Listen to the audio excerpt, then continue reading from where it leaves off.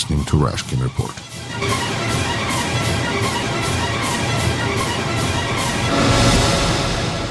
Вы слушаете Rashkin Report. Моим гостем сегодня к нам возвращается Виктор Золотарев. Виктор, добро пожаловать обратно на программу. Добрый день, мы очень рады вас слышать. Мы говорим из города Уфа, Башкортостан, Башкирия. Ну что Россия. ж, да, вот это очень важный пункт, что вы находитесь в России, а я не нахожусь в России, поэтому и не нахожусь в России уже очень давно. Поэтому, так сказать, благодарю вас за четкие объяснения того, что происходит. Из того, что видно, скажем так, по интернету, потому что, конечно, по телевизору то, что происходит в России, в общем-то, мало обсуждается. У нас своих проблем, как вы, наверное, слышали, хватает. Да, конечно. Да. А вот у нас, конечно, так сказать, главное, где у нас всплывает Россия, это когда дело доходит до национальной безопасности и участие, так сказать, нелегальное участие в выборах и так далее. Но вот давайте посмотрим на выборы, или, так, ну, в общем, скажем, даже неудобно называть это выборами. Я называю их не выборы. Не выборами, да, или, да, назначениями. Значит, суд был у вас. Как раз. И над главой штаба Навального, потому что 7 октября они вышли, как их призывал их глава, и они его поддержали и вышли. А вот получила женщина 40 часов общественных работ. Как же так? Это же, мне кажется, участие в выборах — это и есть общественная работа. Что произошло? Речь идет о начальнике штаба Навального, партии Навального, по Башкортостану, по Башкирии. Зовут ее Лилия Чанышева. Очень смелая девушка. Закончила она Академию госслужбы экономическую, была топ-менеджером. И вот последний год она занимается совместно с Навальным, создан штаб, и работают они на выборы президента России. Готовятся к марту 2018 года. Однако им постоянно чинят препятствия. И вот 7 октября вместе со всей страной им, во-первых, запретили. Они обратились более 23 раза в правительство Башкортостана, в мэрию, с просьбой, чтобы им разрешили митинг, разрешенный Конституцией. Им было это отказано 23 раза. Есть видеозаписи об этих всех разговорах.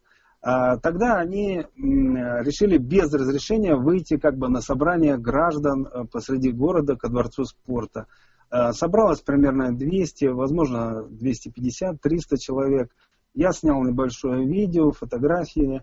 Они были без громкоговорителей, без плакатов, с шариками там, красные шарики такие, Навальный написано. И вот они прошлись по центру города, там 2 километра в одну сторону до горсовета и обратно. Но в результате вот сегодня прошла неделя, и Лилия Чанышева была вызвана в суд полицией, где судья вынес решение. Вот за это шествие граждан Лилия получила 40 часов общественных работ. Виктор, вы считаете, что 40 часов общественных работ, это она еще легко отделалась, или это серьезное наказание, учитывая то, что она просто прошлась по улице? Давайте взглянем на это совершенно по-другому. Во-первых, это политическая расправа за политическую деятельность. Лилия Чанышева является официальным представителем Алексея Навального, который публично многократно заявил, что он является кандидатом в президенты России. И он создал 80 штабов по всей России, пытается выдвинуться на выборы. В Конституции России записано, что любой гражданин имеет право выдвигаться в органы власти и избираться. Так вот, препятствия и решения судьи означают политическое преследование именно за разрешенную политическую деятельность, оппозиционную мирную деятельность. А страна или режим, которые запрещают действия политической оппозиции, как они называются? Это опять мы вернулись к названию веник единых прутиков. Да, это очень серьезная вещь. Но тем не менее, вы считаете, что 40 часов, это она еще легко отделалась, или это... Она отделалась легко, но дело в том, что она же не остановится и будет продолжать заниматься агитацией в пользу штаба Навального, то есть она получит следующее наказание, которое будет уже, видимо, лишением свободы, ну и по нарастающей. То есть мы видим нарастание репрессий, именно политическое преследование. Это очень важный момент, когда идет сворачивание гражданских свобод по всем направлениям. Вот месяц назад мы видели 9-10 сентября прошли так называемые, ну я их называю не выборы, это единый день голосования по всей России. Более 10 губернаторов по всей России выдвигались и были как будто бы избраны. Там результаты шокирующие. Все эти губернаторы прошли от «Единой России». Никого даже в кандидаты, примерно там по 5 кандидатов на каждое место было, никого не пропустили из настоящей оппозиции, ну то есть от демократической оппозиции. Ни от Яблока, ни от Парнаса, ни один кандидат не был допущен. Были только кандидаты от «Единой России», от КПРФ, ЛДПР, то есть те партии, которые давным-давно, можно говорить, узурпировали власть, либо являются сателлитами такими специальными, в общем-то, фракциями партии власти. Ну да, ну понятно. Ну говорите, да.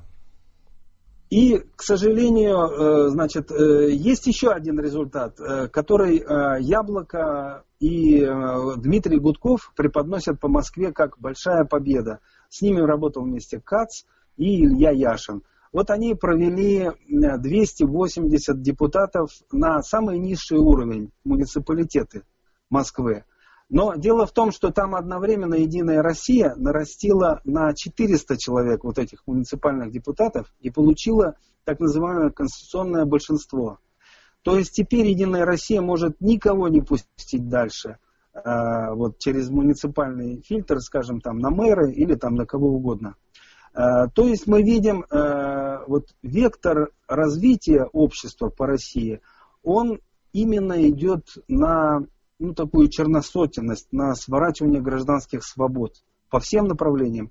И я считаю, вот эти выборы не победой Яблока и Гудкова, а это настоящее политическое поражение. Дело в том, что когда они прошли в низовые депутаты, то они уже не могут сказать, что это были не выборы, что они были нечестные, что они их не признают. Они вынуждены с этим согласиться. А вот на этом муниципальном уровне они не имеют возможности заниматься никакой политикой. То есть их специальным образом направили как бы заниматься улучшением там дворов, улиц, там, отстранили фактически от политики полностью. И одновременно как бы они не могут критиковать эти выборы. То же самое произошло со Львом Шлосбергом по Псковской области. Они набрали неплохие как бы результаты, но на муниципальном уровне. Вот такая хитрость произошла. И хотя «Единая Россия», рассказывают, что там как бы в ярости, что так много, 280 депутатов от Яблока прошло, но на самом деле это политическое поражение. То есть ситуация в России все время в общественном плане непрерывно ухудшается. Гражданские свободы сворачиваются, а то, что происходит на выборах, закрепляет как бы, я бы сказал, тоталитарность власти. Вот жесткость этого веника единых прутиков. Ну хорошо, но тем не менее, эти же люди пробились, Кац, там Яшин, они вот пробились, поздравляю. Ведь это же все-таки, хорошо, я понимаю, что можно сказать, что таким образом их как бы впустили в шатер, вместо того, чтобы они там стояли и писали на этот шатер снаружи, теперь они как бы внутри, они часть этой системы, поздравляю. Но тем не менее, если они все-таки пробились в этот шатер, в этот цирк, почему бы им не дальше начали пробиваться? Теперь люди же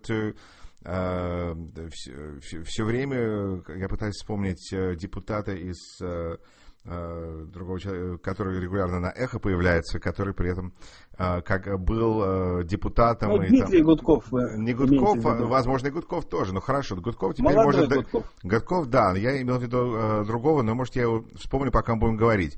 Лицо у меня четко, а вот фамилию не помню. Видимо, потому что я редко такую фамилию в разговоре использую. Но эти же люди могут теперь до конца своих дней говорить, я придумаю, с Ильей Пономаревым мы уже говорили, и он тоже, вы абсолютно правы, все эти люди могут говорить до конца дней своих, что они были политиками, которых избрали. С этим нельзя поспорить. Это же тоже имеет какой-то смысл, какой-то вес, и теперь они могут дальше, они попали туда, они могут дальше пробиваться. Ну, это, так сказать, я не знаю, маленькая победа, большое поражение, но за этой маленькой победой может быть тоже что-то. Это что-то все-таки маленький снеговой шарик, который катится и, может быть, дорастет до сугроба. Вам не кажется? Почему вы так пессимистично настроены? Нет, совершенно наоборот. Дело в том, что вот в этом явлении, которое произошло, в день выборов, необходимо разглядеть главное. Увеличилось ли политическое влияние демократической оппозиции или наоборот уменьшилось? Вот я уже объяснил, что когда они вошли в депутатский корпус, то теперь они не могут критиковать эти выборы. Ну и ни Яблоко, ни Гудков никто не провели. Раньше, по прошлым годам, там и в 2012 году, и в разные другие годы, проходили митинги, на которых люди выходили по 100 тысяч в Москве и говорили, что мы требуем честные выборы. А теперь Яблоко этого не проводит, потому что оно вошло в этот депутатский корпус. Но оно вошло на мизерном уровне, там, где политикой вообще не занимаются. Мы не видим там от этих депутатов муниципальных ни борьбу. Ведь самая главная проблема в России, что Россия ведет как минимум 3 войны. То есть с Украиной, с Грузией, можно говорить, что в Сирии. И 4-я война, это в целом с Западом. И кибервойна, и дипломатическая война, это и с США, и с Европой. Вмешательство в выборы чужих стран, это мы видели на примере и Франции, и на примере Германии. Вмешательство было явное. Поддержка вот этих партий, которые явно имели финансовую и всяческую поддержку со стороны именно Путина. Вот, к сожалению, ситуация, то есть, оценивая ситуацию политически, мы видим вектор развития именно на сокращение гражданских свобод, на упрочнение, скажем, вот этой вертикали власти и на сокращение влияния всех демократических партий. И стоит отметить, что Яблоко совершенно не поддержало Алексея Навального и Парнас. Вот в этот момент, когда на 7 октября он призвал выйти людей на улицу. Ведь дело в том, что люди вышли за право мирных шествий, которые гарантированы Конституцией России. А это запрещено на сегодня. То есть согласования выносят и так далее. Задержания были гораздо меньше, то есть власть поступает более хитро. Но тем не менее задержания были и по Петербургу, отдельные по Москве, по некоторым регионам тоже было запрещено все. Но важно, что отсутствует солидарность. Я обращался лично к Слабуновой. Кстати, забавно, что у Слабуновой день рождения совпадает со днем рождения Путина, то есть 7 октября. Путину 65 лет было, а Слабунова помоложе. То есть это просто еще одно правильное решение ее родителей. Это удивительное совпадение, и ни Слабунова, никто, ни Шлосберг, а Рыбаков вообще обратился, это заместитель Слабуновой по Яблоку, обратился с тем, что это провокационные митинги, которые якобы Навальный проводит в свою пользу. Но на самом-то деле эти митинги, эти шествия, собрания горожан на 7 октября были посвящены отстаиванию прав граждан избираться, выдвигать своих кандидатов. И там звучал очень жесткий, по Москве это было, есть видео, таких видео много, молодежь, которая шла без плакатов, без всего, но они выдвигали очень важнейший лозунг, такой жесткий лозунг: «Долой власть чекистов». Вот так это звучало. Это было, и как, конечно, как вы думаете, что по этому поводу думает власть чекистов? Виктор, вы посмотрите, даже у нас в так называемой цивилизованной стране всегда можно посмотреть на любую ситуацию с двух сторон. Нельзя сказать, что это именно, что, конечно, они вышли, потому что эти люди хотят свободных выборов, и они хотят своих кандидатов туда ставить, это не обязательно про Навального. А с точки зрения власти, легальной или нелегальной, это все равно то же самое, потому что они это видят как как вы сказали, это провокация в пользу Навального, потому что это так, как они оперируют, поэтому для них это понятно. Они понимают, что если они так делают, значит и другие, видимо, так делают. Поэтому они таким образом себе это все и продают. Это очень, так сказать, такая интересная проекция. Ну хорошо, я напомню слушателям, что вы слушаете Рашкин Report. Меня зовут Юрий Рашкин, и не забудьте подписаться на подкаст Рашкин Report. Если вы слушаете подкасты, в данном разговоре у нас обычно видео, но тут у нас только аудио, поэтому действительно получился полный подкаст. Поэтому, если вы слушаете подкасты, не забудьте в вашем приложении на телефоне найти Рашкин Report, потому что мы перечислены на всех обычных сайтах, где люди загружают подкасты. Вот такая у нас мощное просочение к населению. Вот. А тем не менее, также не забудьте подписаться на Рашкин Report на Ютубе, лайкайте нас на Фейсбуке. Если у вас есть интересные идеи для разговоров, связывайтесь с программой. Сегодня мы говорим с Виктором Золотаревым, блогером из Уфы, и обсуждаем ситуацию, то, что происходит в Башкирии, то, что происходит в Уфе, то, что происходит в России. Давайте перейдем на следующую такую тему, которая, в общем-то, на самом деле продолжение нашей темы, то есть какая-то, я не знаю, узурпация, деградация власти. Теперь господина Турчака, который известен тем, что он был замешан в почти что убийстве журналиста Олега Кашина, которого, надо сказать, я... честно говоря, с трудом переношу то, что он пишет и говорит. Меня это очень раздражает, но надо сказать, что это не повод для того, чтобы человека бить. Вот. И его теперь сделали главным секретарем Единой России. То есть о чем вам это говорит, Виктор? Это знаковое совершенно событие. Такие решения на сегодня в России принимает только Путин и никто, кроме Путина. Озвучивал его председатель правительства и одновременно председатель Единой России Дмитрий Анатольевич Медведев. И что крайне интересно, вчера Кашин напомнил, что именно Медведев говорил ему, когда шло следствие по вот этому нападению на Кашина, оно состоялось в 2010 году, было проведено следствие, были задержаны 3 человека, которые являются охранниками фирмы, находящейся в Петербурге, и эта фирма принадлежит, собственно говоря, семье Турчака, вот этого Андрея Турчака.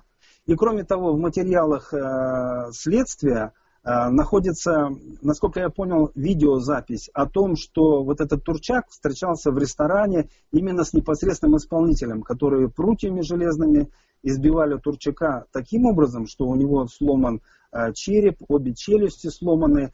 Кроме того, вы сказали, избивали образом... Турчака, но это, видимо, по Фройду. Избивали Кашина. Избивали Кашина, очевидно, как говорит Турчак, как говорит Кашин, что Турчак, естественно, является владельцем этой фирмы и вот знаком непосредственно, имел разговор в ресторане с непосредственным исполнителем нападения на Кашина. Кроме того, был конфликт непосредственный прямо перед нападением, видимо, там за достаточно короткое время, где у них была ругань в интернете, после которой Турчак сказал, что если ты не извинишься, то ты за это дело очень жестоко поплатишься.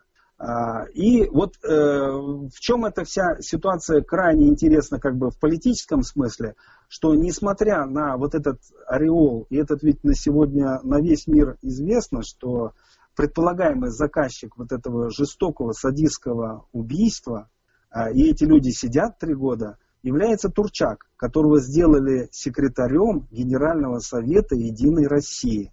Несомненно, то есть здесь стоит искать смысл, почему Путин так поступил. Очевидно, во-первых, теперь Турчак готов выполнять любые решения, то есть это совершенно зависимый человек, а с другой стороны Путин демонстрирует, что вот я сделаю так, и оппозиция должна побояться таких назначений. Есть и другое серьезнейшее событие. Это режиссер Сенцов из Крыма, гражданин Украины, который был приговорен к 20 годам заключения, по показаниям свидетелей, которые на суде заявили, что их пытали для того, чтобы добиться этих обвинительных показаний. И вот сначала он был отправлен в Якутию, Посмотрите, пожалуйста, на карте, где находится Якутия, там суровые-суровые условия. А затем, когда всемирно известный режиссер Сакуров публично под видеокамеры обратился к Путину, что отпустите вы Сенцова. Путин сказал, хорошо, мы это рассмотрим, все, 5 минут они разговаривали публично. А теперь Сенцов едет из Якутии в другой крайне суровый край, это Салехард. Посмотрите тоже на карте. Это берег Северного Ледовитого океана в районе Салехард-Лабытнанги. Карское море, крайне суровые условия. Это очень суровая зона, где находятся убийцы, многократно кто убил людей, с крайне жестокими условиями содержания. Вот такое решение, оно тоже не могло быть принято, минуя Путина. То есть это вот мы видим такие реперные точки, которые показывают, куда идет режим, вектор его развития и уровень его развития. Режим, в общем-то, можно сказать, что звереет, именно звереет. Почему вы думаете, Сенцову так не повезло? Сенцову повезло, он человек выдающийся, несмотря на всю эту тяжесть приговора, он улыбается, держится очень гордо. Только что появилось его письмо от конца сентября, он пишет его вот с этапа этого, и мы видим, что в принципе это все напоминает сталинские времена, вот такая жесточайшая расправа. Мне кажется, что психологически здесь Путин выражает как бы даже отношение именно к Украине. Сенцов для Путина это символ Украины, свободной Украины, гордой Украины, Украины художников, режиссеров, участник Майдана. Он. То есть таким образом он выражает свое ощущение или мнение по поводу. Он выражает отношение свое к людям, которые готовы за свободу стоять, жертвовать своей судьбой. Вот к таким гордым людям такое отношение выражено. И важно, что это именно украинский режиссер. Виктор, вы считаете, эта власть чего-то боится? Я думаю, ей бояться этой власти нечего. Идут самые разные предположения. Мы видим, идут разговоры вообще, будет ли кто-либо допущен на выборы. Идут анализ, только что появилась статья Пьянковского с оценкой, что режим испытывает серьезные затруднения. На самом деле нет, мне кажется, что Россия страна очень богатая, и, к сожалению, если что-то произойдет, то это вот от давления, например, со стороны США по санкциям. Дело в том, что очень много богатых людей вывезли свой капитал, это фактически речь о $1 триллионе, и этот капитал попал как в США, так и в Европу. Но пока мы видим, что, например, тот же футбольный чемпионат, от него никто не собирается отказываться. То есть нет настоящих жестких санкций, политических санкций в отношении России. А вот эти экономические санкции, они как бы ставят вопрос, будет ли дальше Путин продолжать. Я думаю, что будет. Вы знаете, вообще чемпионат это очень интересная тема, потому что действительно казалось, что уж обязательно отменят. А вот уже подходит, осталось, я не знаю, год или меньше до чемпионата. Я не знаю, не знаю, если будут стадионы готовы, но... Стадионы будут готовы. Будут готовы, да. Это меня вообще поразило Сочинская Олимпиада, потому что я думаю, сейчас развалится. Нет, не развалилось, только, так сказать, там, где жили спортсмены. Там было плохо. Но, тем не менее, я думаю, что будет что-то похожее и здесь. Будут стадионы, на них будут играть какие-то команды, которые, будем надеяться, могут туда и приехать, и уехать. А большого количества болельщиков из разных стран, уж сомневаюсь, что появятся. Но камеру-то можно завести, будут так что покажут. Будут. Вы думаете, будут? Я уверен просто, что будут. К сожалению, люди недопонимают серьезность ситуации. То есть они не понимают тип режима, с которым они имеют дело. Не знаю. Мы видим вы знаете, это и в отношении... не знаю. Мне кажется, что сейчас, последний год, по крайней мере, идея того, что Россия — это опасность для мира, разными путями все больше и больше, мне кажется, просачивается. Хотя, конечно, теперь это становится одним из тех предметов, когда если вы с одной, так сказать, политической убеждения, точки зрения, то тогда Россия вообще лучший друг и борец за свободу против американской гегемонии. А если вы с другой стороны, то видите совсем по-другому. Так что, не знаю, мне кажется, что этот чемпионат будет провалом, но посмотрим. У меня были такие же подозрения по поводу... Чемпионат... Олимпиады. Хорошо. Мое мнение, что чемпионат провалом не будет. Все на него приедут. Ну, к сожалению, вот США не попали, Украина не попали, но это облегчило им как бы выбор. Абсолютно. Я думаю, что это только помогло. Политический выбор в данном случае был облегчен такой случайностью событий. Но чемпионат нужно отметить, вот вы его сравнили с Сочи, но давайте вспомним еще и Берлин 1936 года. Тогда тоже шли рассуждения, нужно ли проводить Олимпиаду в Берлине 1936 года. Дело в том, что такие режимы, Виктор, вы серьезный человек. дожимают гражданские... Что? Я говорю, Виктор, вы серьезный человек, уже Берлин 1936 год. Ну, это сравнение в свое время проводил и Шендерович, но оно напрашивается постоянно, потому что весной 2014 года одновременно не успела Олимпиада закончиться, как началась война России по присоединению Крыма, по нападению на Донбасс, на Украину. То есть аналогии просматриваются совершенно. Да. Да. Ну что ж, Виктор, большое спасибо за такой интересный, я пытаюсь понять, мне кажется, ну что же из этого можно, какие выводы можно сделать из нашего разговора? В выборах участвовать, видимо, нельзя, за исключением, если из этого получается какая-то реальная власть, как, скажем, президентская, потому что, видимо, участвовать в президентских выборах еще имеет смысл, хотя участвовать в мелких региональных уже, видимо, потеряло смысл, потому что, следуя вашей логике, это на самом деле не участие в политике, это участие в прибирании улиц. Сенцову не повезло, потому что Путин выражает на нем все свои чувства по поводу отношения к Украине. И Турчак это сигнал. Это сигнал. Турчак, у которого больше власти, это сигнал. И узурпация власти продолжается. Ну что ж, Виктор, вы смелый человек. Большое вам спасибо, как всегда, за разговор. И что-нибудь хотели вы добавить в заключение для слушателей? Да, в заключение можно добавить, что идут большие споры в оппозиции, как вообще поступать, с выборами, допустим, президента. Мое мнение, что ни Явлинский, ни Навальный не будут допущены только спойлеры типа там Зюганова, Жириновского, кто-то еще, там типа Ксении Собчак, вот эти люди могут быть допущены для развлечения. Но когда ответ, участвовать или нет оппозиции, дело в том, что выборов никаких нет. Вот несколько раз я писал такие статьи и по поводу и перед выборами, этими и прошлого года, совершенно стало понятно, что контроль над всеми избиркомами, он совершенно полный, контроль над результатами, он полный. Поэтому сами выборы являются просто имитацией для Запада со стороны именно Путина и путинистов, что якобы есть какие-то еще демократические свободы в России. На самом деле выборов давно нет, к сожалению. Поэтому бесполезно их, допустим, бойкотировать. Это ни на что не повлияет. Нарисуют результаты, те, которые нужно. И обязательно, конечно же, Путин станет снова президентом. И это будет дальнейшим движением страны, к сожалению, к еще более тяжелым временам в отношении сокращения гражданских свобод. Алло. Нет, я просто... Все понятно. Да. Что ж, Виктор Золотарев, большое вам спасибо за разговор. И будем... Да, мне кажется, надо ожидать худшего, надеяться на лучшее и готовиться к чему-то посередине. Большое спасибо вам. Спасибо огромное. Рады были вас слышать. Спасибо. Вы слушаете Rashkin Report. You're listening to Rashkin Report.